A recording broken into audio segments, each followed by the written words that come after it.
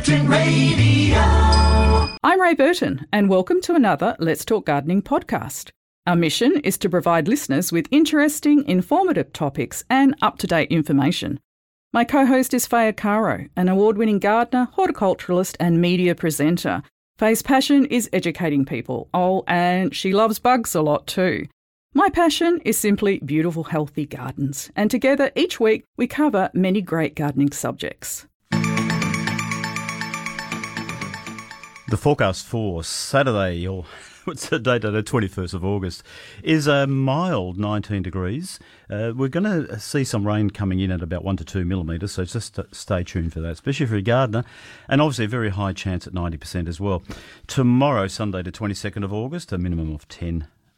Tomorrow 18 degrees with a bit more precipitation coming, only 30%, so look forward to that.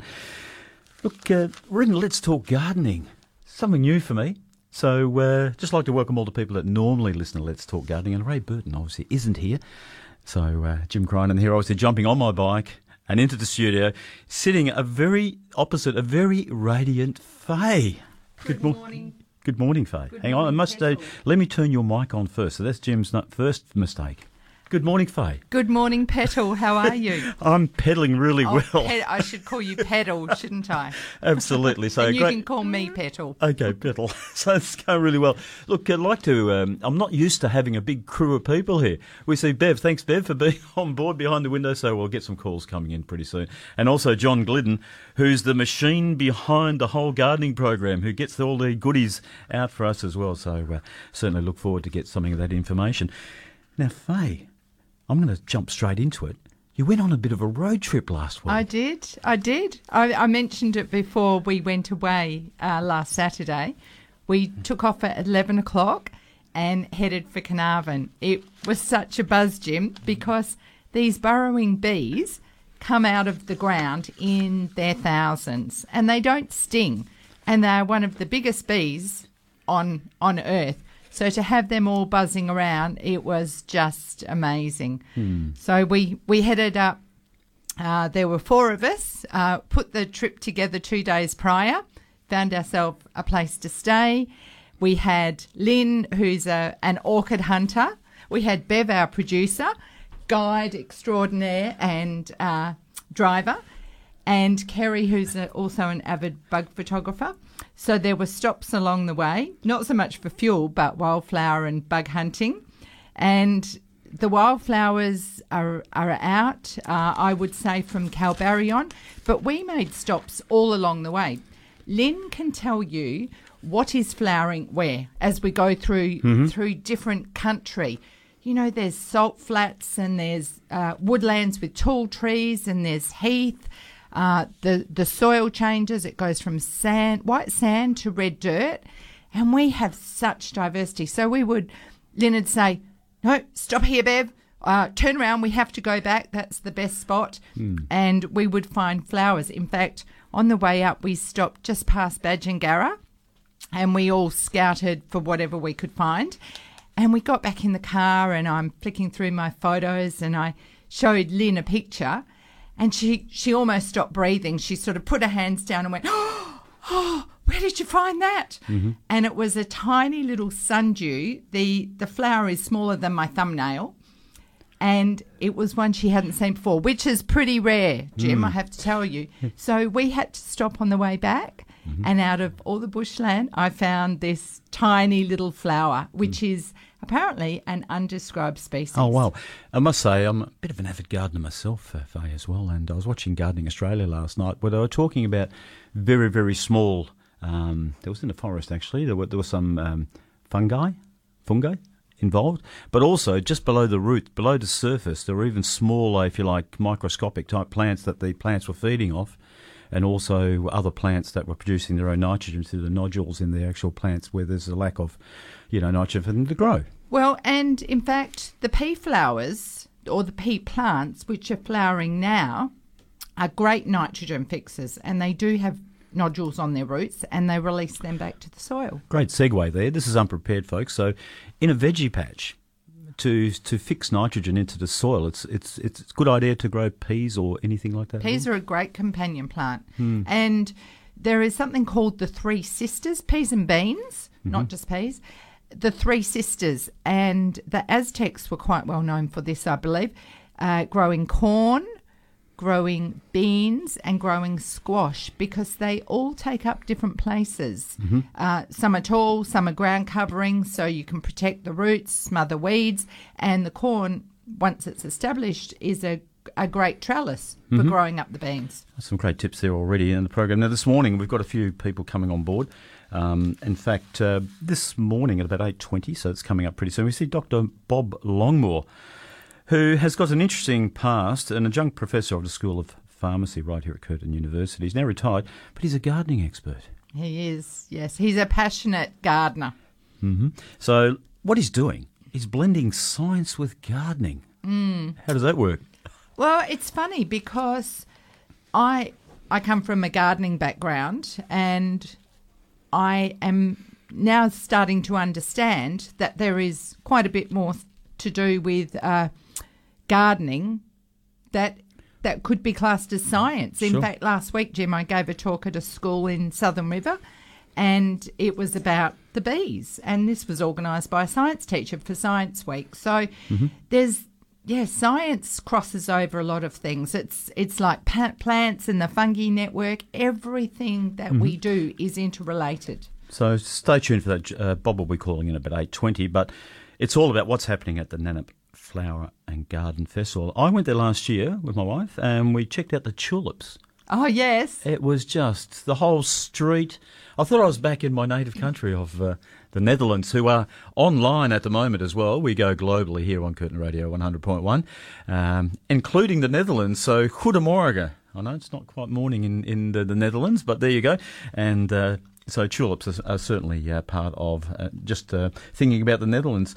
So, Faye, the program also this morning, of course, people can call in. They can. Listeners can call us with their gardening questions. The number is 94841927. Or if their question relates to the look of a plant or a problem, they can also send us photos and inquiries to gardening@curtinfm.com.au, and that's CURTIN. Now, Jim, something that people often say to me is, I listen to you for a little while, but I'm going here or I'm going there, or I have to listen to someone on another station. Can you believe they say that to me? And I say, well, we do have a podcast, you know. So you can get an app on your phone, and if you've downloaded any apps, all you have to do is go to your Play Store and you just type in something like Tune In Radio, and I'm sure you'll get a list of different apps. It's very easy. You just find the station, and once you've done that, you can listen online or listen to the podcast later by going to the website. And Jim, you know, I was thinking maybe we have to have a little tips and tricks segment to do with tech stuff, because I know some people struggle with this. So we might be able to talk about it, make it really simple, and then post it on Facebook for people to find. Or if they send us an email, John can probably flick one with instructions back. Absolutely. Folks, you might have been hearing in the background, I was rifling through my notes there. I've got quite a few. There is a competition going on this morning as well. Bigger Trees has a $75 voucher. And just stay tuned for that. Now, you do have to be a Curtin member. And you mustn't, if you haven't won anything in the last 28 days, you are eligible for that. So we'll just maybe... No, I'm not going to say when we're going to do it, so we'll keep people in suspense. Oh, so they'll have to stay tuned. They'll stay tuned. And there's also there's a question, obviously, answer with it. And no, I won't give them the answer, shall I? No. Don't give them the answer yet. Yeah, I'm going to come back to your bees. Well, first of all, I just want to let listeners know why you're here, Jim, because Jim is filling in for Ray this week. Our regular listeners will know that Ray Burton is normally here with me, but she is having a birthday week off. So her and Don, both their birthdays a day apart, are celebrating. They had a lovely dinner, I believe, at the Wildflower restaurant. So they're being spoiled, and she was being very relaxed, I understand. So maybe, I know Don's a bit of an avid cyclist as well, and Ray's got an electric bike as well, so maybe they're out tootling around at the moment. So It's today, is it, Faye? No, it was the other day. Oh, well, either way, happy birthday, both Ray and Don. Always here on Curtin Radio 100.1. Always good to hear from them as well. Now, I'm just going to ask you a question about the bees. Did you see any hesitant bees out there, Faye? What's a hesitant bee? It's a maybe. Oh, Jim. Jim, we're on the gardening show. Oh, sorry. Behave yourself. Now, we've got callers on the line, so sorry to cut you off, Jim, but we need to go to our callers. This is going to test my ability to work the phones here, so just hang tight. So, on line one, we have Mavis from Marangaroo, passion fruit. Good morning and welcome to Let's Talk Gardening on Curtin Radio, Mavis. Right. I had a passion vine called Golden Pash that we've just pulled out. It's about 8 years old. And I think it was last year sometime that you were talking about another passion vine that was a very good grower and it produced really good fruit. And I can't remember what it was called, and I was just wondering if you could remember what it was called. I know because it's my favourite, Mavis. It's called Sunshine Special. And that's the one, yes. It was found in Western Australia. Such a great performer. I would, look out for them now. I would probably plant around October, if you're going to plant it now, give it some protection. Right. I know it's an old wives' tale to plant a liver underneath, but that's what my dad taught me, and I never, ever plant a passion fruit without an actual lamb's fry in the bottom of the hole. Oh, really? Mm. Oh, and yes. Where would I get it? Will I go to a Lansdale nursery or for one the of the passion fruit plant? I would try there certainly. Bunnings, but Bunnings never had anything at all. I think they do have them from time to time, but then you've also got your specialist nurseries that do fruit trees and edible plants. There's Wandilla, there's Taswan Trees. I know there's some on Facebook too that have a range of different edibles, and also your festivals like Kalamunda Garden Festival. I'm sure that'd be one of the places you'd find them. Right. And all right. Well, thank you so much for that. It's just I couldn't quite remember what it was called, and I've been racking my brains, and I thought, I'll just ring up and find out. Well, it may be a little bit early for them to be in the nurseries. I'm not too sure. Often what's valuable is in nurseries is when they're looking their best. So they bring in a lot of flowering plants when, of course, they're in flower. So if you're looking for something and it's not quite the season, ask at the nursery. You can put your name down and they can often call you when they do come in. All right. Thank you so much for your help. You're welcome, Mavis. Have a good day. You too. Bye. That was Mavis from Marangaroo. Thanks for calling in, Mavis. Faye, I was just going through liver and passion fruit. Yes. I mean, it doesn't sound too... Well, getting back to science, think about what is in liver or lamb's fry. It's full of blood, which of course is iron. And do you know the chemical symbol for iron? Fe. Oh, very good. Fe, yes. That's it. So, look, we're running here very close to a sponsorship break. We've got time to talk to Pete. Okay. Just get Pete from Paul Divers online. Peter from Paul Divers has got a question about a Cape lilac tree. Good morning and welcome, Pete. Hi, you guys. Good morning. Hi. How can we help you, Pete? Rightio. The white cedar moth caterpillars that the Cape lilac gets, what is the best solution to get rid of them, but something that won't affect, any of the bird life or anything else? Sure. Because when we get them, the last sort of onslaught we got around, about October time, it was like thousands. Yes. Just that they must think the house looks like a lilac tree.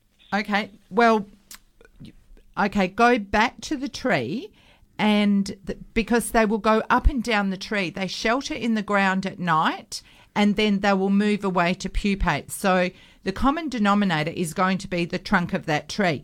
So what a lot of people do is wrap hessian around the base of the trunk and tie it on with a piece of string, because the caterpillars will go up, they'll come down, they'll actually shelter between the bark and the hessian. So you can remove the Hessian, tap them all out and dispose of them, and that will nip the problem in the bud. I think there's also a dust. Now, I'll get John to check this. I'm thinking it's carbaryl, but I do just want to check. Okay. Okay, so that's what you do. That's the solution. Carbaryl. Well, we'll get John to double check that, but certainly the Hessian. Yeah, okay. And the carbaryl thing, that won't affect anything else, because we've got bandicoots all around. I just heard that. I will double check that is carbaryl that I'm thinking of, but no, that shouldn't be a problem to your bandicoots, because they're not interested in being at the base of the tree. They're not interested in those furry caterpillars. They'll know well enough to stay away, so they're not going to come into the same space. So there you go, Pete, and we'll just follow up with that chemical for you. Thanks you. A million. All right, guys. All right. A good one. Bye. Thank you. Bye. Thanks, Pete from Bold Divers. We're going to go to a quick sponsorship break. It is 20 minutes past 8 on Curtin Radio 100.1. Curtin Radio. Taking the ground. Good. I think we've got a bit of background noise there going on. Waiting for Dr. Bob Longmore. Are you there, Bob? Oops. Yeah, okay. Let's pick up another call here. Or there is the carbaryl. Sorry, Jim, we've actually still got the last caller on the line. Okay. Let's take that off. Let's try that. And if we can go to Dr. Bob on line 6, that will be great. Let's get my act together here, folks. As you can tell, I'm just fiddling around here. Let's go to Dr. Bob on line 6. Good morning and welcome, Bob. Good morning. How are you? Hi, Bob. Hey, can you quickly help me out, please? Is carbaryl what you use on the caterpillars? Who? Carbaryl. Oh, no, it's the Bacillus thuringiensis.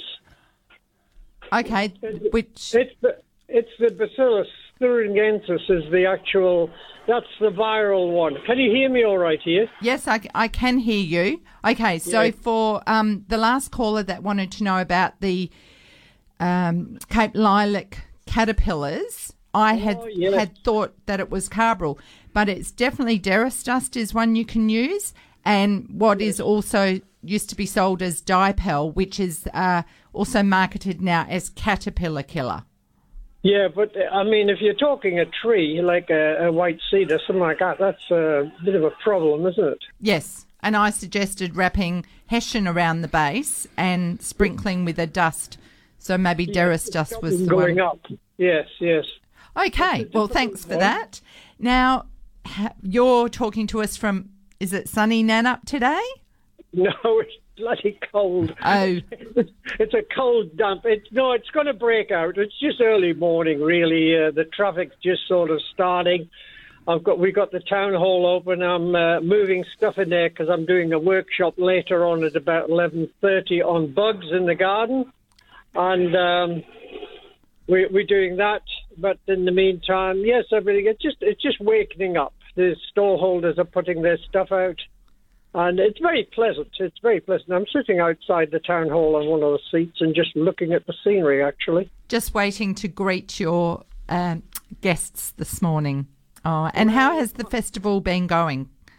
Well, it kicked off last week. It's been very, very good. We had personally did a workshop as the first event on the Saturday morning in the town hall. That was very good. And a couple of helpers there, and we made some insect hotels. We call them insect hotels, but they're really the old bee hotels in tins and everything.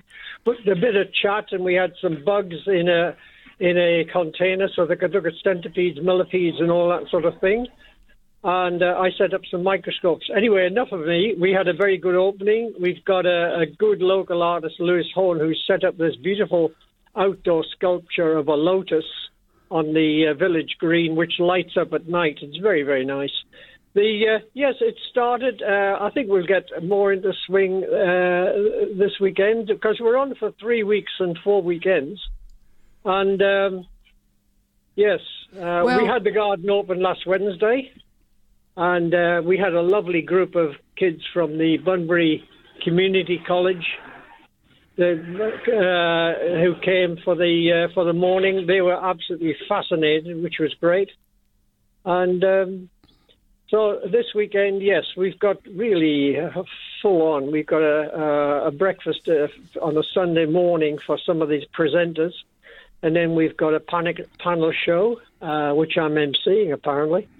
And then I've got my first talk in the afternoon. And this sounds like a Bob Vigo trip, but just what's on my mind. And I'm doing a first talk on Sunday afternoon about 1:30. It's a free event, actually, on Shinrin Yuko, which is forest bathing, forest therapy. And that should be interesting to see how that goes. So tell us a bit more about that, because Jim's sitting here smiling. I introduced him to the concept yesterday, and we would like to know more about the forest bathing. Do you take off all your clothes and run through the forest? You can do that if you want. It'll be cold at the moment. Basically, it was an idea introduced based on very strong foundations, but an idea based in Japan, 1982, by the Ministry of Agriculture. Because Japan's very important in this, because if you recall, Japan has got some large cities, but they've got some beautiful mountains and countryside.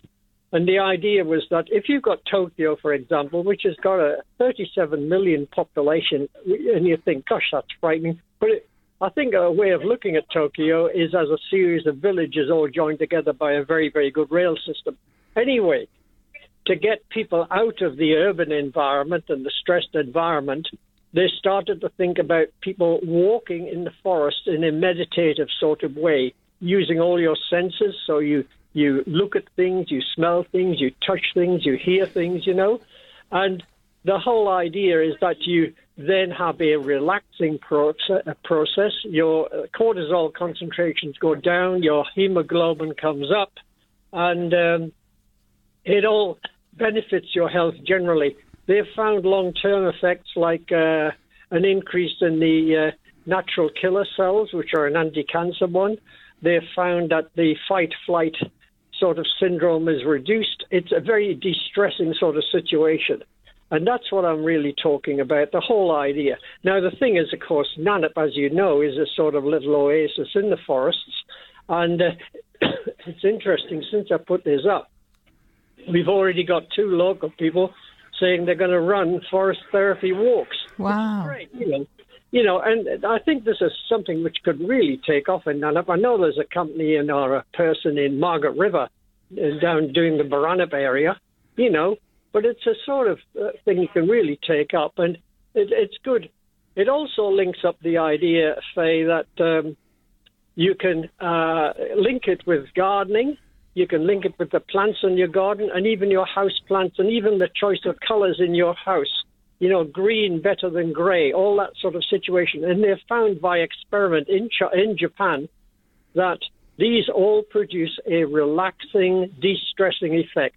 And they've done that, chemically as well, looking at cortisol concentrations. It's a fascinating area, it really is. Mm. Well, it also makes me think about Feng Shui, which, of course, is about the flow of energy. Mm-hmm. And I guess in busy lives, people want to slow down the energy. They want it to flow. So not trapping it in corners, allowing that free movement. And yes, you're speaking my language when you talk about walking in the forest or, for example, our Banksia woodlands or wildflower walks where your state of mind does become very relaxed. You turn off, you forget about everything else, and your mind is just filled with what's around you. I'm a Bob. There's a very strong link with Feng Shui, and there's also the idea that yes, even in gardening, when you're weeding, if you get yourself into a state of relaxation, don't be angry at the weeds. Just get on with it, relax, cool down. If you think you're walking slowly in the forest, walk slower. If you want to sit and meditate and just listen to the birds, which I often do in our garden. You've been to our place. Yes. And I spend my tea times quite often in the morning or the afternoon just sitting on the chair, doing my reading, but listening to the rainfall or the birds. In fact, I actually started recording some of the sounds of rain and birds on my phone sitting there. It's very, very pleasant. And if we can get people to relax and de-stress, that's the important thing. Sure is. I may relate that here. It's Jim Cronin speaking, Bob. Might relate that back here to Perth as well, I must say, during lunchtime breaks, just to find a park in and around Perth, and we've got a plethora of parks in Perth. Hyde Park, for example, and they're dotted around, and I must say, I just sit in the park on a bench, have my lunch, and you sort of go through that feeling of de-stressing.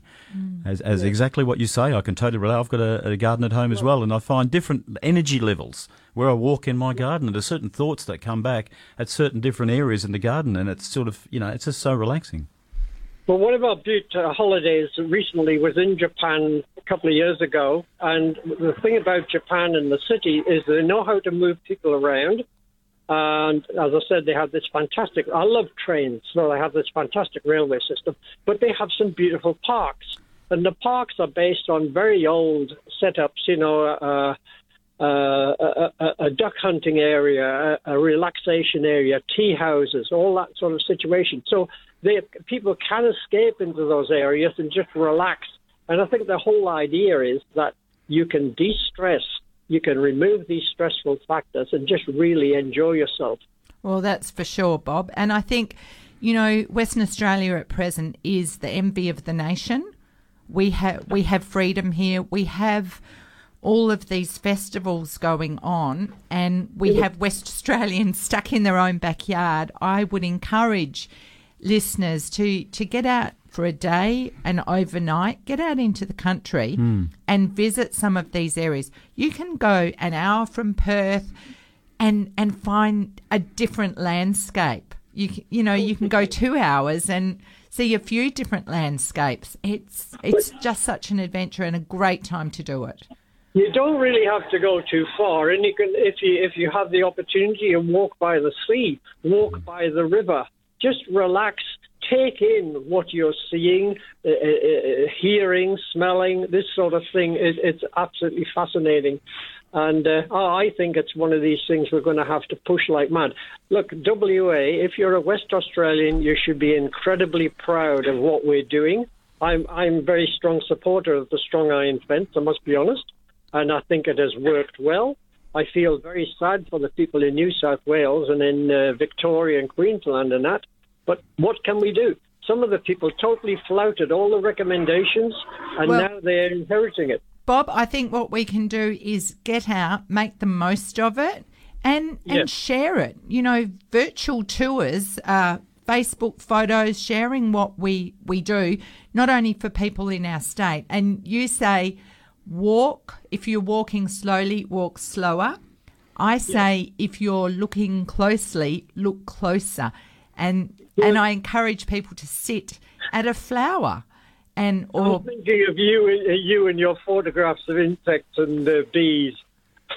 Absolutely beautiful. And no, that's what you should do. You should integrate with nature. One of the things I'm doing next weekend is wilding for children. Oh. And it's the idea again of getting kids away from the phones and the televisions and all the games and all that sort of thing, getting them out, getting them dirty if necessary, but getting them to appreciate what nature's all about. And we've got a fantastic ability to do that in Western Australia. We're in the most beautiful state in the world, actually. We sure are, Bob. We should take advantage of it. And listen to Curtin Radio on a Saturday morning. Let's get some hints. It's great. Oh, very good. Well, we wish you luck with the festival. I hope it continues to go well. And thank you for your time today. I know you're busy and we were on a time schedule. I'm not panicking. I've got a few helpers. We've moved most of the stuff out of the car now.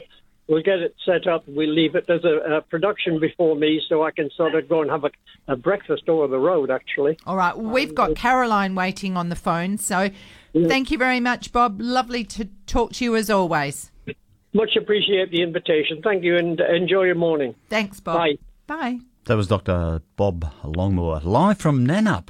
Let's go to Dianella. Caroline, passion fruit.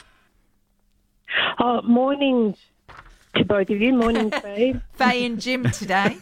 Jim. Sorry, Jim. It just slipped my memory for a minute. Yes, I sent the photos through to you. I MS the photos through to you. Did you get them from my passion fruit? I haven't, Caroline. Oh. We don't use, on the gardening show, we have the email. We haven't accessed SMSs. I'm not sure where that goes to. Oh, okay then. Yeah. Well, the other thing I wanted to know is the peach curl's looking really bad on it. When can I cut it back? I thought if I trim off some of these leaves with curls on them. On your passion fruit, or? Yeah, on the passion fruit. It looks like a peach curl. Okay, I do need to see the leaves. Yeah. And I need to look into that a bit more. So, are you able to use the email? Oh, I can use email. Okay. I don't know how to get the pictures from my phone to the computer because I can't send it through my phone. All right. Well, maybe Bev can give you my number and you can send it to my phone. If you we'll put you back to Bev. Okay. I think, can we do that, Jim? I can try that. So, okay, Caroline, we'll put you back to Bev, and if you send through a photo of your passion fruit, then we can sort that out for you. Thank you for calling in on Curtin Radio. Let's talk gardening on this Saturday morning. Let's move right on this morning. Dr. Bob. Was interesting to listen to Dr. Bob. I know. And he touched on a whole bunch of things that we were chatting about, not just walking, but cycling, smelling, seeing, all the rest of it. And yesterday as I rode home, unfortunately I had 2 punctures yesterday, Faye, not the best. And but I could already smell, and regardless, already the flowers starting to appear. And also, you've got, even though they don't seem to have too much perfume, Geraldton wax as well, yes. but they are littering, I'll use that word, down a Leach Highway everywhere. And West Australia, what a great place to be right now. Well, it is. Now, Jim, if you've got punctures in your tyres, do you know what punctured them? Oh, look, there's so much debris on the edge of the roads these days. Okay. Well, what I was going to say, it does come down to littering. And I know when I walk somewhere, if there's a piece of rubbish on the ground, I'll pick it up. If I'm organised, I'll have a plastic bag or disposable bag in my back pocket and I'll wander around, and if there's something in the way, hopefully not too much, but we can all bend down and pick something up. I think we do, and I must say, and as I do ride my bike a bit more than walk, I do see a lot of people doing exactly what you say. And we'll just reminisce here. Remember going way back down Riverside Drive, you used to have this little sign, "Let's keep Perth clean." Yes. Along Langley Park up there. So maybe that's a good reminder for a lot of people, and I do see a lot of fast food waste being thrown out on, in areas where they shouldn't really. Look, we're going to go to a little sponsorship break. It is, I'm just going to get this right, 22 minutes to 9 right here on Let's Talk Gardening on Curtin Radio 100.1. Curtin Radio. A lifetime of gardening on Curtin Radio 100.1 every Saturday morning between 8 and 10 o'clock Perth, West Australia time. And in saying that, we have Kevin and Suzanne from Umina Beach. Did I say that right? Umina Beach in north of Sydney. Keen Gardens, and love listening to Curtin FM. And hello over there, and hopefully you are enjoying the program and you're safe in Sydney. Let's do a quick weather forecast for today, the 21st of August already. I was going to say October. Let's not get too far ahead of ourselves there. Today's maximum is projected to be 19 degrees with some showers still coming in. Also tomorrow, Sunday, the 22nd of August, 10 minimum, overnight, tomorrow 18 degrees and a bit of precipitation still floating in. And then throughout the week until next Wednesday, it's going to be dry. And then on Wednesday, Faye, it's going to be 25 degrees. Things are going to be popping out there or not. Oh, I hope I can get out in the garden. It's going to be great. So, and just in Perth at the moment, it's 12 degrees. At Mandurah, it's 16. Rottnest, 16.5 degrees. Now, Jim, I really have to get back to the fact that I mentioned Carbaryl. That is not what I was thinking about. So I suggested wrapping the trunk with hessian, and you can spray a household insecticide there because it's actually a trap. You can also, if the tree is small, you can spray with one of the safest things to spray, and that's what Dr. Bob was talking about, Bacillus thuringiensis, and that is marketed as Caterpillar. It used to be sold as Dipel, and that is very safe. It's organic. If you spray the leaves of the tree, when the caterpillar eats the leaves, it ingests the poison and dies.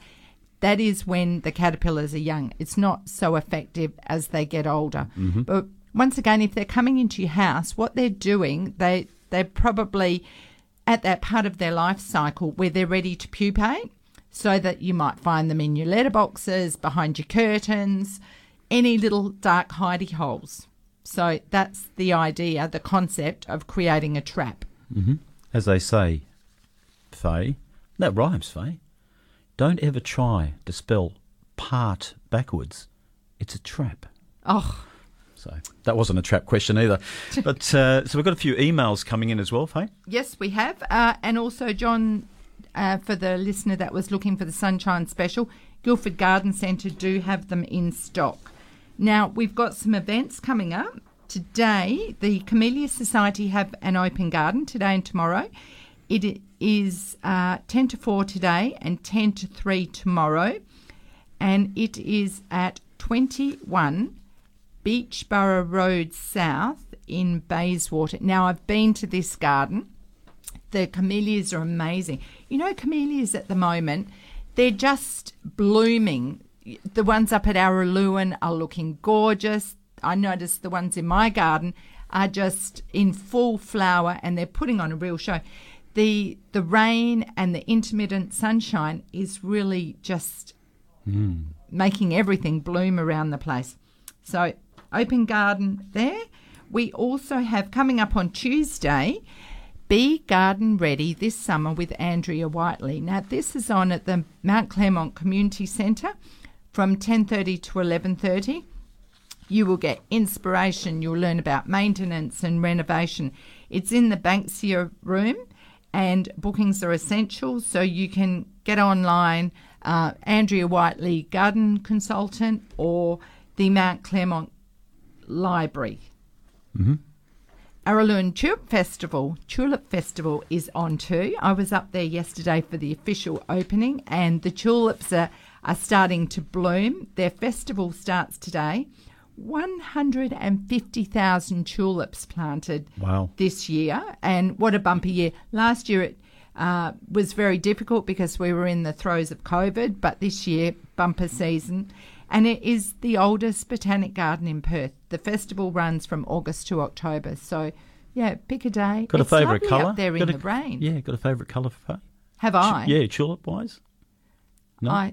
What's your favourite colour? Red, orange, white? Ooh, I'm a bit of a greeny blue girl, like a special aqua greeny blue. Orange, red, vibrant and contrasting. Vibrant Jim. and contrasting. So orange is obviously a nice Dutch colour.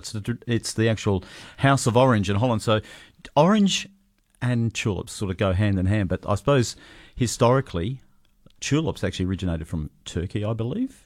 And they were traded in the Middle East, so people might want to ring on that one. I'm not Googling anything at the moment. And they were then highly prized in the Netherlands, or Holland at the time, as a trading commodity as well. So some of the bulbs were extremely expensive. A lot of money was spent. But in Holland at the moment, or in the Netherlands, let's say that, because the Dutch government have actually banned the use of Holland. Keukenhof is the world's biggest tulip growing area, if you like, and Keukenhof is a massive garden as well. So it's highly, in the beginning of the year and from about February onwards, the tulips there are just amazing. Wow. Yeah. I wonder if that was where I went. Many years ago, we did a Kentucky trip. Yeah, most probably. Absolutely. We went to a tulip farm, all the highlights, all the wonderful things around the world. Well, now we would just relive our memories. Yeah, absolutely. I think we all do that here, and that's a lifetime of gardening right here on Curtin Radio 100.1. Now, line's a bit quiet at the moment, so I'm going to rev it up a bit. So if you'd like to go in for a $75 voucher giveaway, and this is the compliments of Kerry from Bigger Trees in Pickering Brook. Must say, not far from our place, and I know my daughter's been up there a couple of times, a great place to visit as well. Yeah.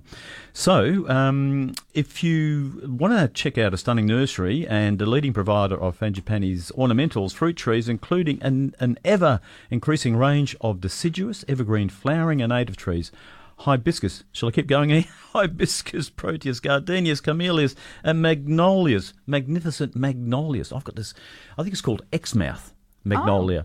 And it's a massive event. It's got massive big white flowers on it. And I think it grows to something like 20 metres. It's a really big variety. Wow. Glossy green leaves at the moment. And once this magnolia starts flowering, It is really a really nice thing to see. Not sure this is going to work for you. I'm going to try and play the sponsorship break because it's 13 minutes to 9. We'll see what happens. Curtin Radio. Let's just move right on this morning. Well, Jim, let's give the question. Yeah, okay, let's do the question. I just jumped there. I was panicked there a little bit. So we have got a question here. Now, this is for a $75 voucher from Bigger Trees. Where did everyone's favourite Christmas plant, got one of these, the poinsettia, originate? Let's say that properly. Where did everyone's favourite Christmas plant, the poinsettia, does it say poinsettia? Poinsettia originate? If you know the answer to that, give Bev a call right now on 9484 1927. You do need to be a Curtin member as well and not have won anything in the last 28 days. Go for it, which I just skipped our little sponsorship break. So, but anyway, let's keep the show rolling this morning. I've got a couple of questions as well, being an avid gardener. Now, my roses are starting to bud. Not bud, but yeah, some of them are actually budding. And I did notice that there were some already roses appearing on them. So they are starting to put some growth onto the actual... Because you pruned yours early in the season, didn't you? Yeah, I did. What I did intentionally, I pruned them at different timelines, so like about 2 or 3 weeks apart. Mm-hmm. So to get not everything all at once happening. Did that work? It absolutely, yeah. So some of my standards are already, sort of starting to bud up, dare I say it, and the lower roses are still greening up, if that's the right term. When shall I start fertilising these? When you get about 8 to 10 centimetres of new growth. Mm-hmm. Okay. So I guess probably about now. Right. And, people ask, what do I fertilise with? Well, I was thinking about how I could give an eloquent answer, and I think it's a bit like us, how we have our 3 main meals, and they're kind of solid meals, and then in between we might have drinks or something light. So I would put something into the ground like a blood and bone and a complete fertiliser designed for flowering plants, but something that's also slow or controlled release, because that will continue releasing slowly to the plants. Mm-hmm. But then when the blooms are budding up, you might go out there with a liquid feed and give them a foliar spray so you can go half strength. Okay. And that will encourage the size of the blooms and more blooms. Looking forward to it. Now, it is 10 minutes to 9, and we will go to a sponsor break right here on Let's Talk Gardening on Curtin Radio 100.1. Curtin Radio.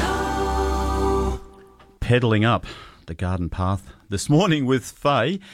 We have a winner for the Bigger Trees competition, Jan Mason from Victoria Park. Congratulations, and go up to Pickering Brook and check out what Bigger Trees have got on offer.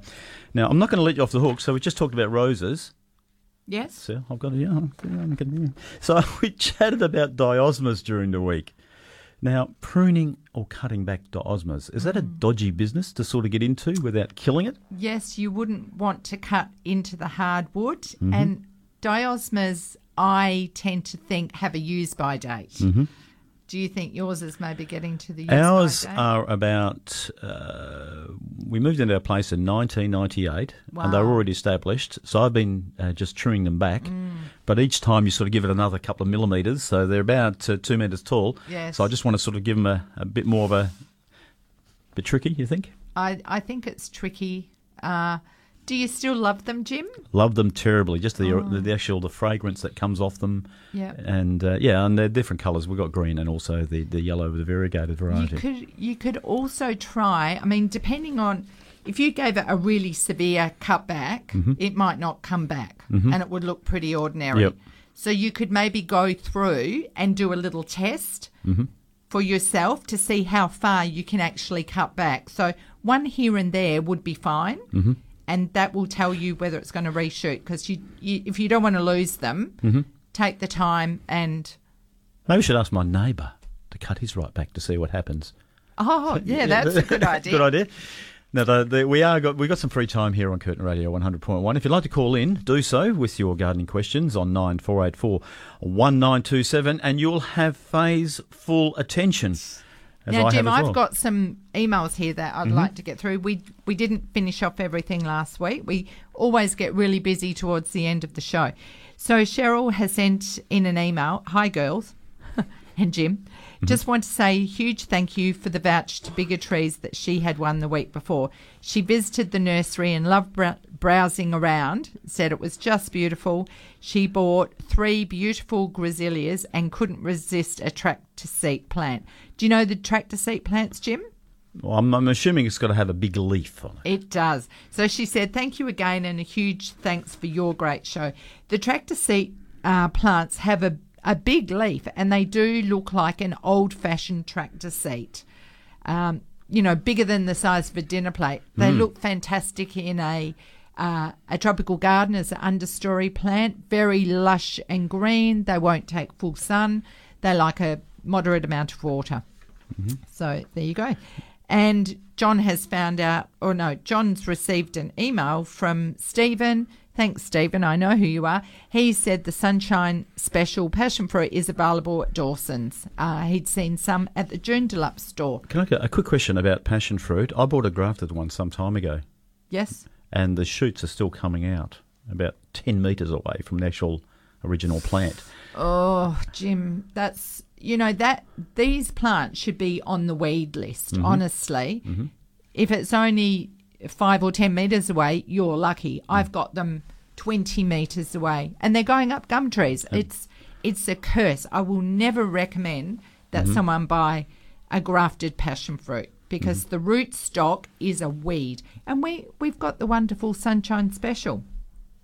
Anyway, moving on, Roz has sent us in a photo. She'd like to know what's eating her blueberry bush. She used neem oil a few times, but no success, and can see no caterpillars. Now, looking at the photo, I can see some beautiful new growth. The older growth does appear to have some holes in them, but they look what I would call necrotic. They've gone brown, and the middle has just dried and fallen out of them. So I don't necessarily think something is eating them, though something may have had a nibble.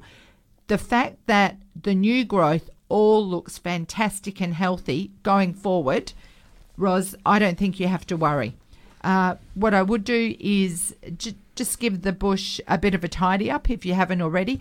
Remove anything that is very thin, crossing over or has died back, and give it a feed because it'll start producing flowers soon. Good advice there. Always here on Curtin Radio 100.1. We do have a couple of minutes here from Yes, we could squeeze Yvonne in. Yvonne from Alfred Cove. Hydrabergias. Go on, you say it. Hydrabergia. There we go. Good morning and welcome, Yvonne from Alfred Cove. Yeah, good morning. How are you? Hi, good, thanks, Yvonne. Good. Hey, I just want to question the growth habit of the Hydrabergia. I've planted some in a neighbour's garden along their fence, the purple and the white, and of course they're going to need a trellis.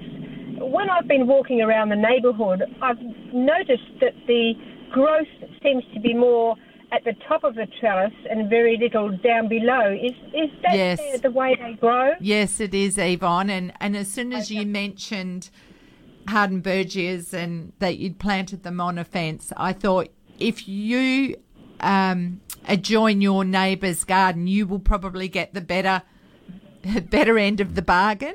They do, unfortunately, get quite scraggy down the bottom, and they put their growth up the top. Now, you can help to avoid that by managing when it's early. So giving it a little cutback. Like a lot of things, you need to start pruning plants as soon as, in their early growth. So not long after they go in. Okay, because they're probably around about, probably 2 foot high now, I suppose, or a little bit longer. But I thought if it was a matter of having to plant some undergrowth to cover up the vacant spot at the back, then I would put something in to do that. Well, they are climbers, that is their habit. So what I would suggest, it's still small, it'll be flowering about now. Trim it back after flowering and try and keep it like a shrubby bush.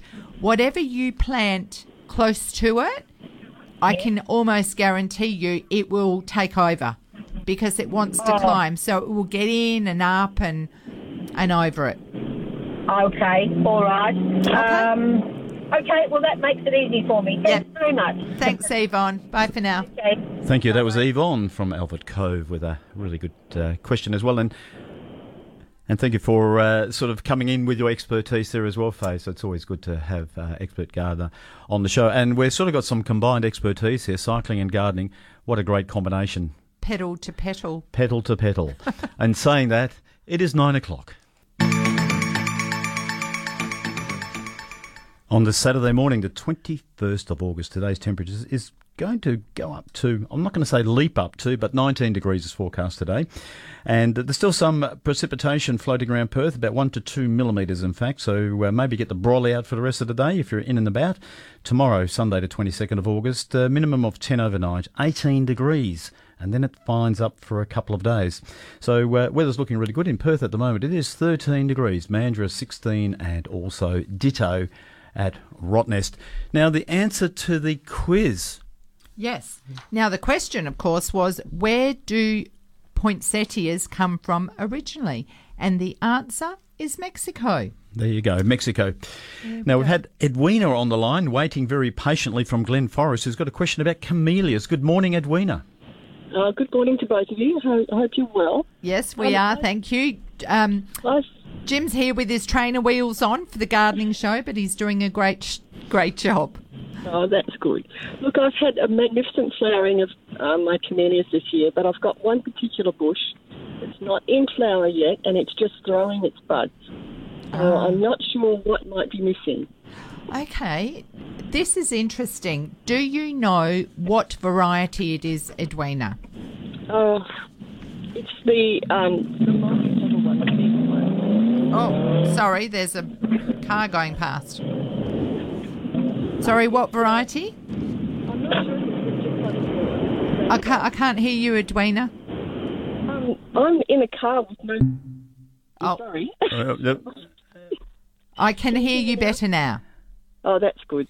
I'm not sure if it's a japonica or it's a senko. It's the one with the big leaves and the big flowers, the multi. Well, the only thing I was going to say is some varieties are prone to balling and dropping their flowers. So when you're buying new plants, it's a good idea to find out what's available, find out a little bit more about them and their habits and, you know, any problems that they might have, and ensure that you don't get one of those varieties. So if it is one of those, it's probably just going to happen. The other thing that could be causing it is a deficiency. So it might be one of the trace elements, and this is why fertilising is very important. And I have done that. Okay. Yeah, and I've had a beautiful flowering of all of them that I've got. They're quite old. They're over 20 years old. Wow. And so it's been good every other year? It has been. I noticed last year that it started to drop a few buds as well, but this year it's quite noticeable. Okay. So it could be the trace element deficiency or the variety of plant, or it could be environmental conditions. Something's happened that's caused them to drop. Yeah, no, fair enough. I just thought I'd ring and check, but yes, I'll, not too late to feed it now? Well, it's flowering now, so there won't be a great deal of benefit feeding it now. A good time to feed them is probably autumn, and also when they're budding up. Yes, I've done that, so that's fine. And now we'll just see how it goes. Yeah, enjoy the flowers. Give them a cutback or a nice trim afterwards, after they finish flowering, and give them a little bit of feed to encourage the new growth, but not in the really hot weather. No, definitely not. All right. Thank you very much, guys. Thanks, Edwina. Thank you. That was Edwina from Glen Forest about camellias. And I had that same problem with my camellias last year where they were budding and dropping off. But this year they're magnificent. Oh, good. Yeah, good. So really good. Look, just moving right along this morning, joining us, we have Alan Barrett, the Executive Director of the Botanic Gardens and Parks Authority. And I must say, Alan, you've already revealed that you've been out for a bike ride this morning. So it doesn't get much better. Aha. Morning, Alan. Good morning. How are you? Very good. Are you up in Kings Park or you got the day off? I have got the day off this morning. Oh, lovely. Well, it's lovely to have you here on the show. And yes, with our cycling expert Jim Crinan filling in for Ray. The famous Jim Crinan, right. It's a privilege, Jim. No worries, Alan. Welcome aboard. We'll just pedal in tandem, gardening and cycling all in one. So today, Alan, you're going to tell us all about the Kings Park Festival. For example, what's been planted over the 3 months to put on a spectacular show, the top flowers that we might see, and the top locations to see them. So I'm looking forward to hearing all about that. Yeah, fantastic. Well, look, we need a fair bit of time to talk about the festival. So we've got 5 or 7 kind of activations happening across the entire month. So, heading around 200 different sort of opportunities to kind of engage with the park in a different way. So certainly a lot for the gardeners, but a lot for the people that just want to enjoy the park, perhaps meet an artist, take advantage of some of the free music that's playing on the Aspects lawn across those weekends. Ooh. But the whole park really does come alive for September. What sort of music, and do you have a dance floor? We don't have a dance floor. It's mostly acoustic. Okay. And it's just that lounging on the Aspects lawn, if we get a bit of fine weather, really take advantage of the ambience of the park. Oh, how lovely. So things have been busy up there with the staff planting ready for the festival. What sort of things are we likely to see? Well, they have been incredibly busy. So they've planted around 25,000 plants to really... I mean, the bush and the gardens do a fantastic job on their own, but the horticulture team really want to put on a show for the public through September. So... a range of different plantings. Certainly the kangaroo paws are always a bit of a spectacle, but the everlastings through those beds are also, hugely popular,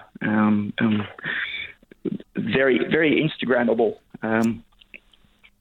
And there's a range of guided walks for people that actually perhaps want to learn a little bit more about what's planted and where and why it's significant.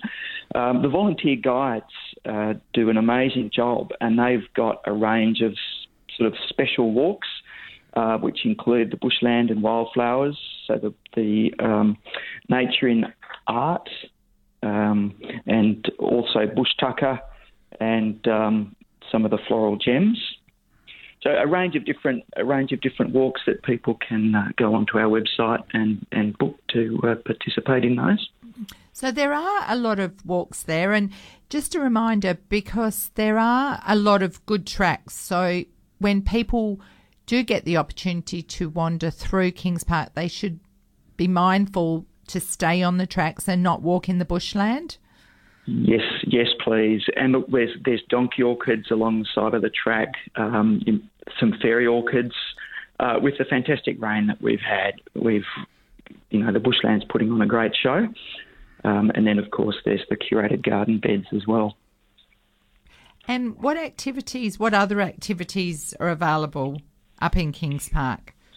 Well, given the tough time that some of our commercial partners have had with COVID and tourism, I'd be great to have some of the listeners get involved with things like the Hike Collective, the Go Active bike tours, of course the Go Cultural with Walter Maguire and the Noongar tours with Kerry Ann Winmar, for people that really would like to, speak to traditional owners about the cultural heritage of Kings Park.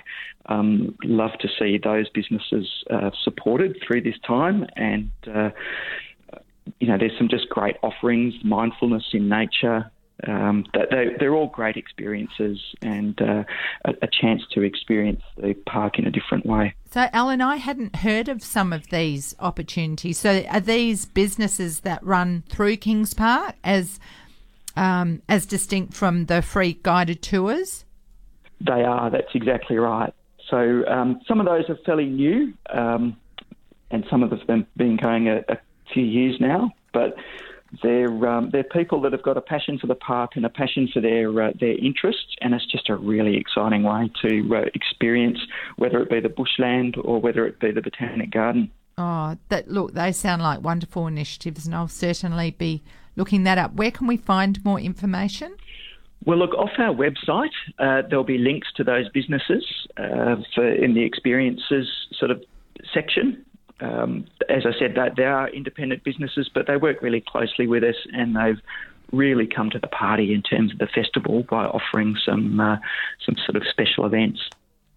Excellent. Well, that's great for people who live in Perth who are frequent visitors to Kings Park but want a different experience. Exactly, yeah. Absolutely, Alan. Just on the GoGo active tours as well, just getting around Kings Park on a bike, I have got some fond memories of, in fact, I'll go back a few years ago, 1974, in fact, we had the Australian Cycling Championships around Kings Park as well, and going up the hill, it was 185 kilometres, so many time up the hill, and in some later stages as well. But look, just riding a bike around Kings Park in a guided way and just stopping along the way, you get the same sensation, but see a little bit more than you walk. So you still get the smell, the feel of just being in a park in the middle of a city right next to the river. I mean, it's, for a lot of people that just drive past on Mounts Bay Road every day, it's just a quick turn and you're into the park. It's just so soothing and relaxing. We listened to Dr. Bob just talking about getting out into the bush and Kings Park. What an icon, what a real asset Perth has on the doorstep. Yeah, and look, for that is a fairly new business, and it starts. Some of those tours are starting outside the park and arriving at the park in a pretty novel way. If you've come around the river, past the Blue Boat House, and up into the park, and explore some of the places that you might not get to if you've started over at that sort of developed area over in the sort of the Wadjuk car park, a great way to just see a different side of the park. Well, they have double-decker buses come up there too, don't they? Yeah, so Perth City Explorer Tours, and what's a little-known fact is that even if you're in the park, you can actually just do it. There's a cheaper ticket that is actually just a lap of the park in the double-decker bus. Oh, good to know. I think that's a $6 ticket, and you can use it almost as a clipper service, jump on, jump off. So we'd love to see people just exploring every aspect of Kings Park.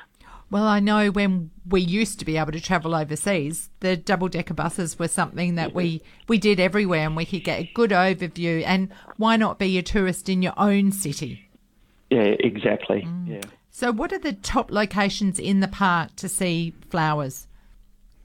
Look, there's the Botanic Garden, obviously. The areas up around Forest Drive, so that's heading up to the DNA Tower, and if you want to jump across, the DNA Tower is now opened after being fully refurbished along that area.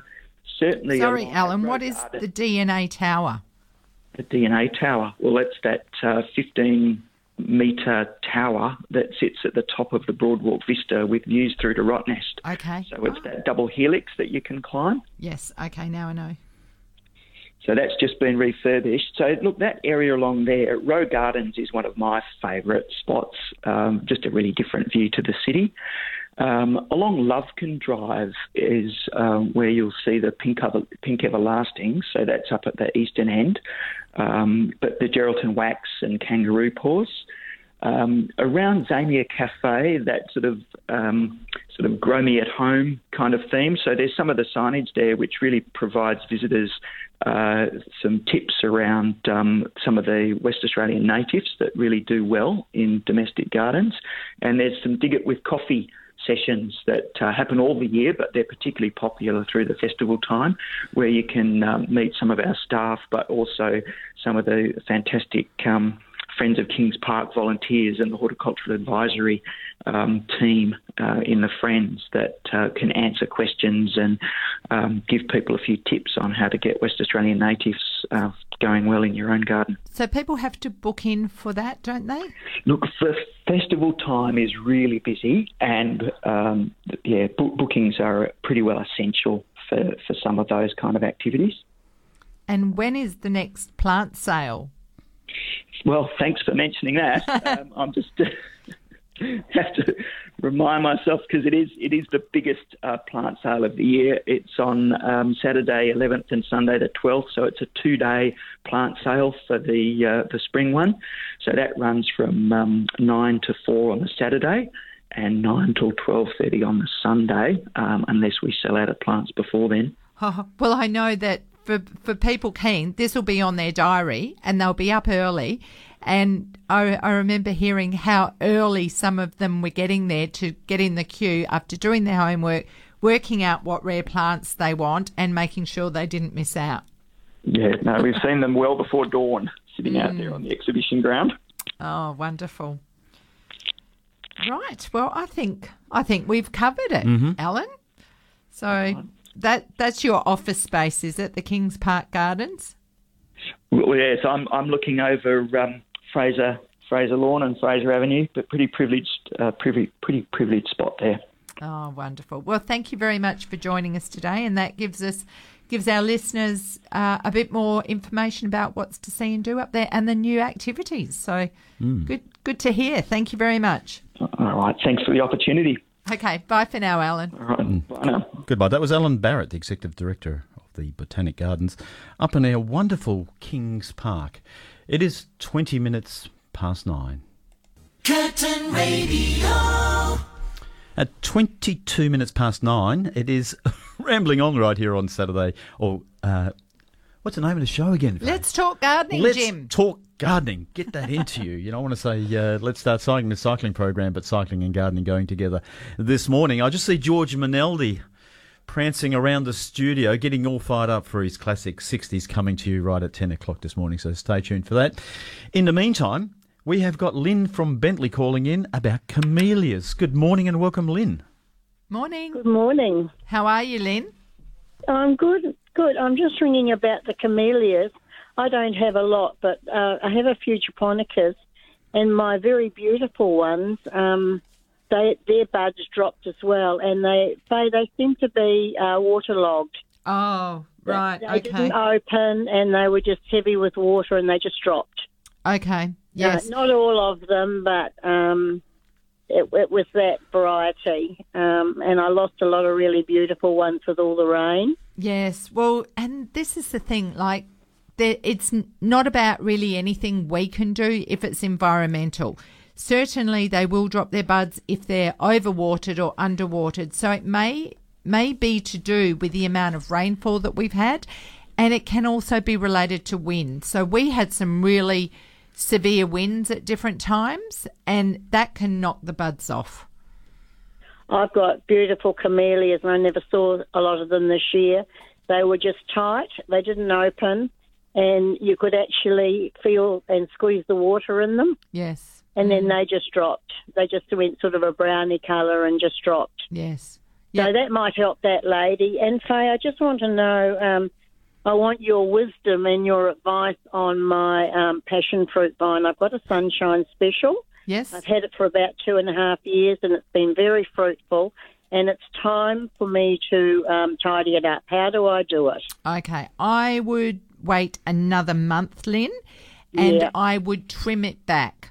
So the main, where it comes from, the base, is that healthy growth, or are there dying stems coming up through it? Yes. So we have some lovely neighbours, and we've been sharing our passion fruit, and it appears, Faye, that the neighbours have had a little bit more than what we've had. Yes. Excuse me. So they trimmed their side, and because it just sort of got out of control on my side, they trimmed so it would be right on their side, and it's caused a lot of deadness to one end. So that's quite easy for me to trim. The main trim is green. My side is green. I can see through it just a little bit. Okay. And I know that it's too early to do it, but there's a lot of there's a bit of dead wood there. I'll trim that off, but what do I do with the green? Yes, I would cut it back, depending on how big the vine is.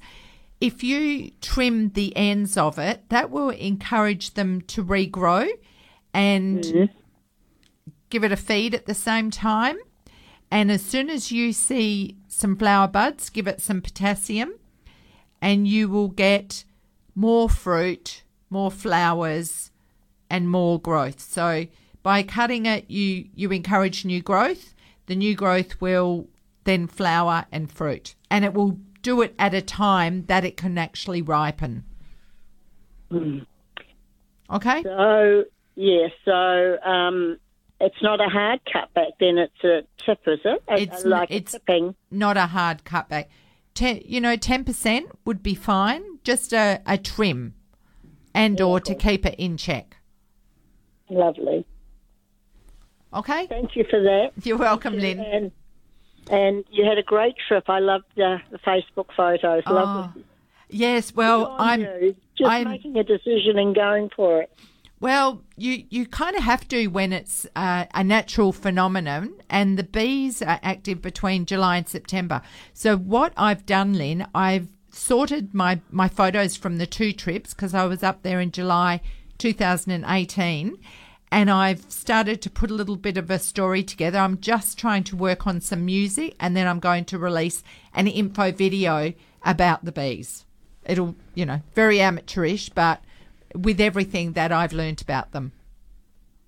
Well, Faye, we love your program and we know you, but we didn't know the lovely Bev that answers the phone. And having talked to her this morning, I now know who she is. I can put a face to her. Yes. She was on your trip. Yes, she decided on the Friday that she would come with us on the Saturday, and we left straight after the show. We're still buzzing.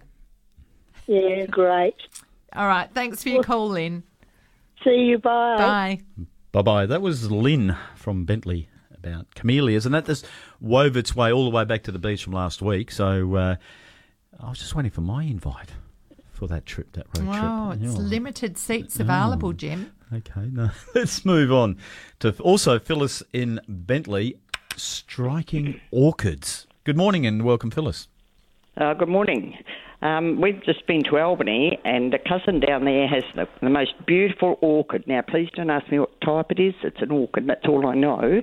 It's 20 years old in a huge pot, but she's got the ideal spot for it. It's like a little sun area that she keeps it in over the winter, and then in summer she puts it outside.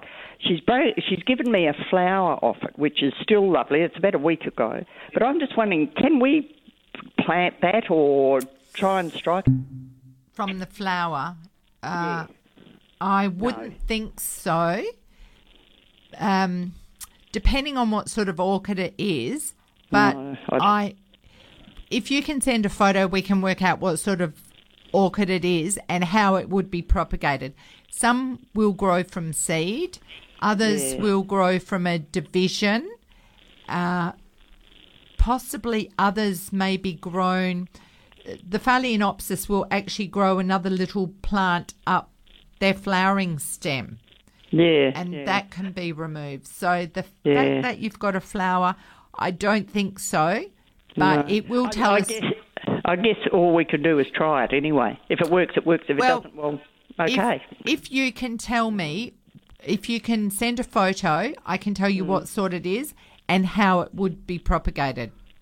Okay, then. All right, I'll try and do that. Okay. All right. Thanks very much. You're welcome, Phyllis. Bye. Bye. That was Phyllis from Bentley calling in about striking orchids, and orchids can be very striking in colour as well. Oh, amazing. And there's so many different types. And then we have our native orchids, which are just, they're popping up everywhere now. Like Alan said in Kings Park, the donkey orchids are flowering now. They're one of the early ones to come out. The cowslips or sun orchids won't be far away. The pink fairies, the blues, the spider orchids, the enamel orchids, and they're a vibrant metallic purple or mauve. It's just, yes, and I've got here we go. I'm going to use this word again, a plethora, which means a lot of orchids here, right here, native orchids right here in Western Australia. Let's go to Canning Vale. We have Tuan who's got a question about a locust tree. Good morning and welcome, Tuan. Good morning. How are you all? Yes, we're good, thank you. How can we help you? All right. I planted a locust tree about 2 years ago, and it's about 2 meters high. And I've seen other trees in the area. It's very luscious, and it produces fruit. But my tree has gone very, very scraggy, if I use that word. Yes. the leaves fall off, and the leaves get crinkled very quickly. Now, because of the spring coming in, there are a few shoots, but the tree was never luscious, if I put it that way to you. So I wonder what I can do and what not investigate, but what I can look for, what the tree needs. Okay. Yes, 2 metres is good for 2 years old. It will need to be a little bit more mature to flower and fruit. If it did flower now, it would be best that you didn't let the fruit set because the tree is establishing itself. Can you tell me what you planted it into, please, Tuan? Planted straight into the normal ground. I prepared it and put soil enrichment, and I put it straight into soil, garden. Okay. And how long has it been there? Been there for 2 years now. Okay. So that's all sounds good. It sounds like it probably just needs a little bit more help to establish it. So you could use a clay and compost around the base. Keep it away from the trunk of the tree because you don't want to encourage collar rot. I like to make a well or a basin so that the water can catch in there. And you could also give it an organic type fertilizer, something that will improve the soil. And you don't want to hit it with everything all at once. So slow release would be good. Something like a palletized, there's Dynamic Lifter, there's Seamungus, you could add Blood and Bone, a controlled release fertilizer. All of these things would help, but not added all at once. Okay, right. And the telltale is the new leaves. So if you've got healthy new leaves, that is a very good sign. Yeah, it's shooting up. But okay. During during any season, if there's wind, or I could be just wind, it seems to lose all its leaves. So when I compare my tree with the next door, there's another neighbor about four doors down, and his is very luscious, very grown, and growing well. So I was wondering if there's something to do with the soil. Well, it sounds to me like you've answered your own question, saying when it gets windy, the leaves blow off. So what you could do is put up a screen barrier and a couple of stakes and a piece of shade cloth just to buffer those winds, and that will help it. Yeah. All right then. Okay. All right. Best of luck. Bye. Bye. Thank you. That was Tuan from Canning Vale. I'm learning some stuff here too, locusts. And how delicious are locusts? Always. It's locust season. We have the biggest, oldest tree. It was established when we got there 20 years ago. Mm-hmm. And so I look forward to locust season, eating them fresh off the tree, having the grandkids climb the tree, picking the fruit, turning it into chutney. But I got a question there. Fruit flies and locusts go together. Don't have them. No? The birds get what's left on the tree. Mm. Okay, let's go to Linda in Gosnells. Passion fruit must be on everybody's mind at the moment. Yes. Hello, Linda. Good morning, Linda. Hello there. Actually, it's for my daughter down at Port Kennedy. Her passion fruit's looking decidedly unhappy. The ends are sort of dying off and the leaves are dropping on the ends. I think basically the bottom part is not too bad, but the rest of it doesn't look very happy. I'm just wondering what's going on. Well, if it's been well prepared in the soil, then it's been there for a couple of years. Okay. So, if you were listening to what I said to the last caller, I would do the same thing again. So, topping up the soil, clay and compost. I did forget to say mulch, but mulch is really, really important. And adding something that releases slowly, so like the Blood and Bone, Dynamic Lifter, Seamungus, anything like that helps improve and feed the soil, as well as a complete or controlled fertilizer.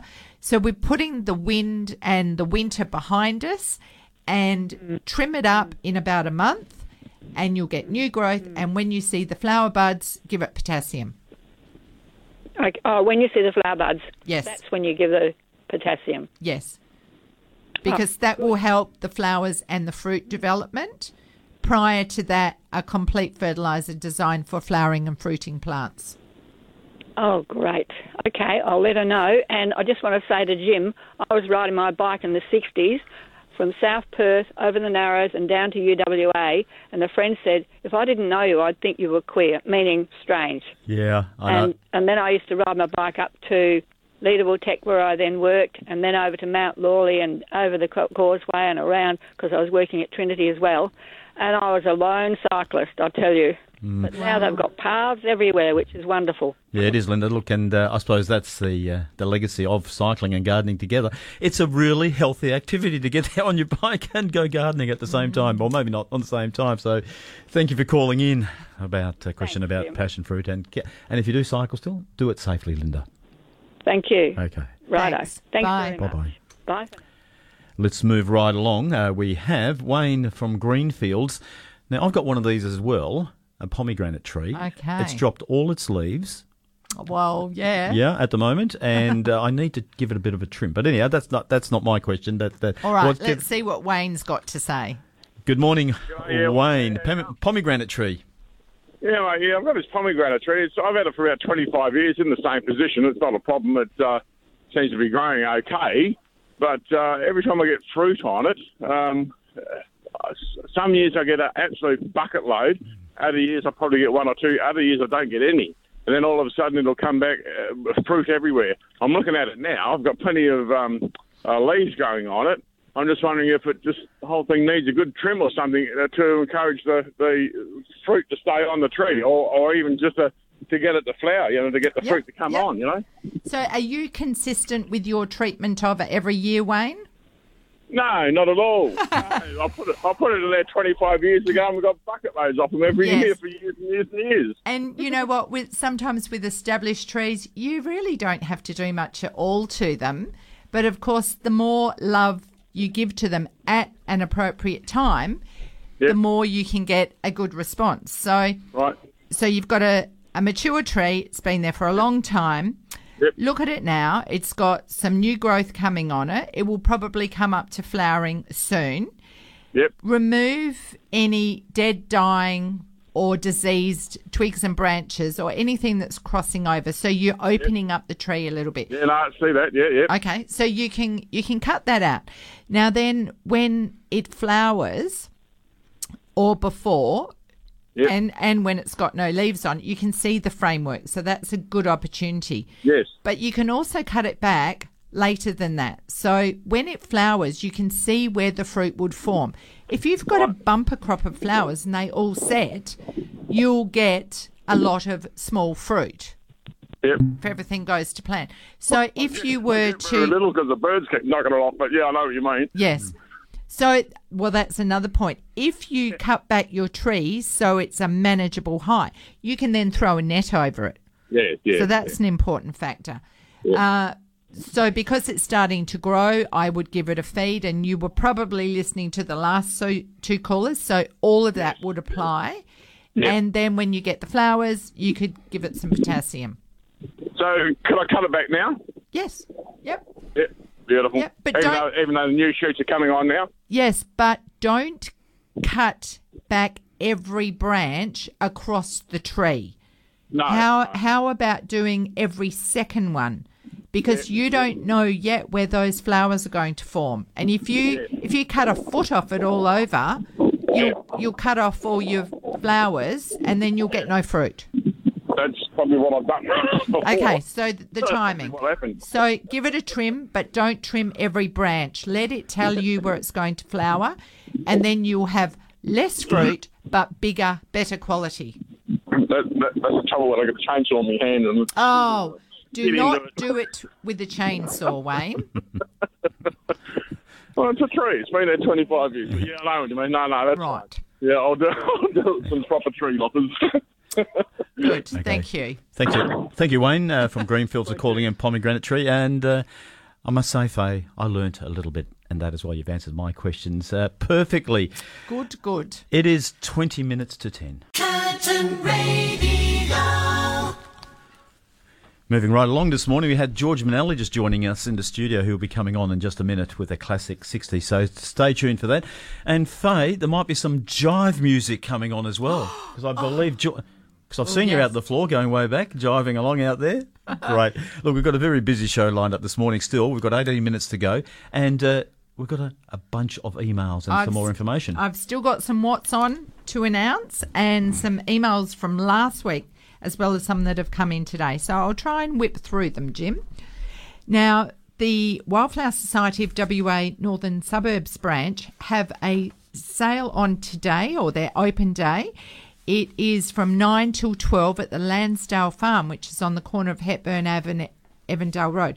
They've got continuous demonstrations of growing West Australian native plants, from cuttings, seeds, grafting and potting up. You can talk to expert volunteers about selecting the right plant for your garden.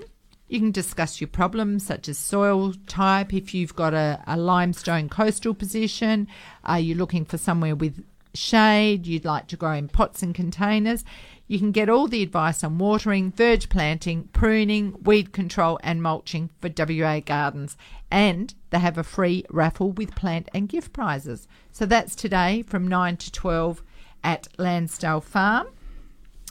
Andrea has sent in a tip. I always appreciate her feedback, because she gets an opportunity to say things that I miss out or don't get time to say. And she suggests that a great thing to do in autumn and winter is use a wetting agent, followed by seaweed. Even though we've had lots of rain, the soil can be bone dry when you dig down. And it can be the reason lots of trees are dropping leaves. So that's worth considering. And often that is, although I would talk about, dig down with your finger and see what the soil's like, I must admit, I wouldn't have thought with all the recent rains that could be a problem, but it certainly could be. Absolutely. Let's go to Yokine. We have Roma with another camellia question. Good morning and welcome, Roma. Oh, good morning to you all. Good morning. Good morning. Good morning. I just wanted to ask you about my camellia. I've got one I bought many years ago, maybe 50 years ago. Wow. And it's quite old, but it's very healthy looking and it flowers well. The only thing I've noticed now for a few years, I bought it as a baby pink, very soft baby pink, and the middle is sort of double. It's beautiful. But it's starting to have two colours on the tree. Oh. It's going to a salmon colour, and most of the flowers on the tree now are that colour instead of the soft baby pink. There's not a lot of those. And I was wondering why. It doesn't come from the ground. I mean, it's in the middle of the tree, and the top of the tree, the sides, all with that salmony colour. Okay. Well, that's interesting, Roma. What I would be wondering, if it was called baby pink, then I would be able to track back and see who its parents were. So then you also get sports on trees, where a branch will throw a completely different flower, and that is often where new varieties come from. Now, when it happens to grafted plants, sometimes the rootstock can actually take over the larger tree. So that would be from the bottom, wouldn't it? Well, that is from the bottom. So perhaps you could look back and see where everything that is that salmon colour, where it goes back to, that I'm guessing, may be more vigorous, in which case it's doing better than the original. I think the original name was Debbie, if I remember rightly. Right, I think. Okay. There is a chance that someone from the Camellia Society would be listening now. But I could look into this a bit further and give you an expert answer. Oh, that'd be great if you would. Okay, so it's about 50 years old. You think it was Debbie.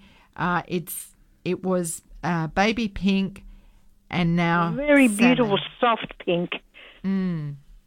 All right, very good. We'll see what we can find. All right, then I'll keep listening. It won't be today, though.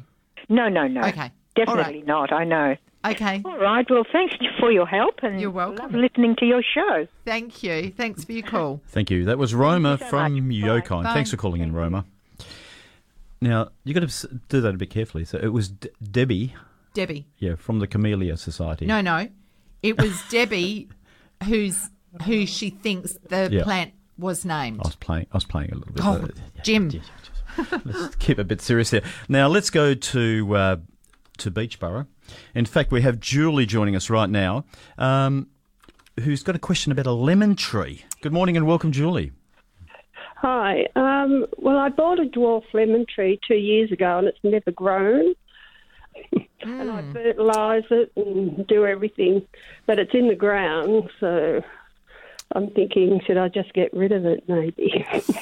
Well, I'll give you permission to go and buy another one, but I wouldn't give up on that because sometimes they take time to develop their roots and establish. And the fact that it stayed there and is alive. So were you listening when I gave advice on what to add to fruit trees? No, I wasn't. Okay. Sorry. So if it's growing and it's healthy, even though it's still small. I know Lynn from Bentley had a tree that wasn't growing and then she looked at it a bit later and it put on new shoots after we talked about it. So anyway, what you can do, you want to establish the root system. You want to feed the root system and encourage new growth. So we're looking at improving the soil from above now because it's been planted in the ground. So you could use a compost and clay. You could use some pelletized manure. You could use blood and bone, but not everything all at the same time. And then make sure you mulch it because citrus trees have a very shallow root system. So a good layer of mulch, keep the water up to it, and just have patience. All right, Julie. Well, thanks for your time. You're welcome. Thank you. Bye. Thank you. That was Julie from Beachborough. And I think we've all just about got a lemon tree in our backyards, and it's always an asset to have a lemon tree. And because they keep on giving. They do. Now, Jim, can I quickly do some emails or another one at least? Make it snappy, Faye. I will. This is from Fran, and she sent in a photo. It looks like one of the South African proteas, and it looks to me like there is a beetle or a caterpillar made its nest in the stem. Now, for the sake of biodiversity, that is quite okay. It's quite likely that it has completed its life cycle. Fran, what you can do is go through and remove any of those affected stems and see what you've got with. The plant's not necessarily doomed and there might not be much left when you have finished cutting away, but the borer goes in and it makes its hole in the stem, and what you're seeing on the outside is swarf or excreta. Okay. So it tells me something's living there. So that's lovely. Okay. Thanks for that. We're just going to go to our sponsorship break. It is 10 minutes to 10 and George Maneldi is tapping away in the background. Curtin Radio. We're getting to the tail end of the program, Faye, and we've still got mostly about 4 hours worth of emails and information, and gardening is just endless. And that's the whole pleasure element of gardening, that you just do a little bit every day. Now, we're going to go to Marangaroo, and we've got Leslie online. Banksias, Leslie. Oh, hello there. Oh, that was quick. Wonderful. I won't hold you up too long. I have a Banksia tree. It's one of those skinny ones. Okay. And it would be about 2.5. It's growing beautifully. It's sort of more like a pencil. It's lovely for small patches and that kind of thing. I'd just like to know, would I be able to cut off some of the, I'll just say, a bit kind of messy little branches on it? Yes, if you would like to tidy it up, that would be okay. Make sure it's a clean cut. Yes. And I'll wash my secateurs first, yes. Yes. And so I can do that. Yes. That would be fine, Leslie. Tidy it up and make it look beautiful. Thank you very much indeed, dear. All right. Thank you for your call. Okay, bye-bye. Bye. Now, Jim, that was Leslie from Marangaroo. I'm going to whip through these emails, okay? So Go for it. we have received a lovely photo from Jenny. She says this plant comes up every year, has done in winter for over 20 years. What is it? Such a beautiful and dainty flower. And it's got a little white bellflower with yellow dots on it. And it's actually called a snowflake. And it's one of those beautiful bulbs. There's lots of them flowering up in Araluen at the moment. And you'll see them in gardens all around. Yeah, I Perth. must say snowflake. George is sitting in. He's looking like a snowflake, actually. Very good. I'm going to keep on with the emails. So we've also received an email from Leonie. So she's responding to the call from Maureen from Mandurah last week. Maureen was after a ground cover rose that didn't lose its leaves. So thanks, Leonie, for sending in this. She saw at Bunnings Midland yesterday some flower carpet or ground cover roses, and these are a red drift. Now, actually, I saw Bob Melville yesterday, and we will get him in the studio in the next few weeks talking about roses, in particular ground cover roses, and see if we can come up with something that would suit Maureen. Dipner has sent in photos of a beautiful ponytail plant, and because we are running short of time towards the end of the show, I can't share the whole story, but what I can say is that this was a gift from someone that passed away and is now for the first time starting to flower. So it's called a ponytail palm, but it's not a palm, also known as a bottle palm or elephant's foot, and the botanic name is Bocania recurvata, and recurve because of the way the leaves turn back. Now, they resemble an onion when they're young, and they can have leaves that are 2 foot long, and the trunk widens as it matures, so they can actually get to about 16 foot or about 4 metres. It will have white flowers, and the pink seeds are 3-winged that develop later. You will actually find them around Perth, and I understand the female plants will only set seed if there is a male nearby, and it takes about 10 years to flower. They are across Perth, and you'll see some very large ones in people's gardens. It looks like some have white flowers, some have pink flowers, but the pink are the wing seeds. So moving right along, another beautiful photo from Julie and Steve in Brentwood, and it's a picture of a pineapple that they grew from IGA 20 months ago. So that's really good in under 2 years to receive a little pineapple. And I can tell you what, it doesn't matter that it's small, it will be sweet as anything.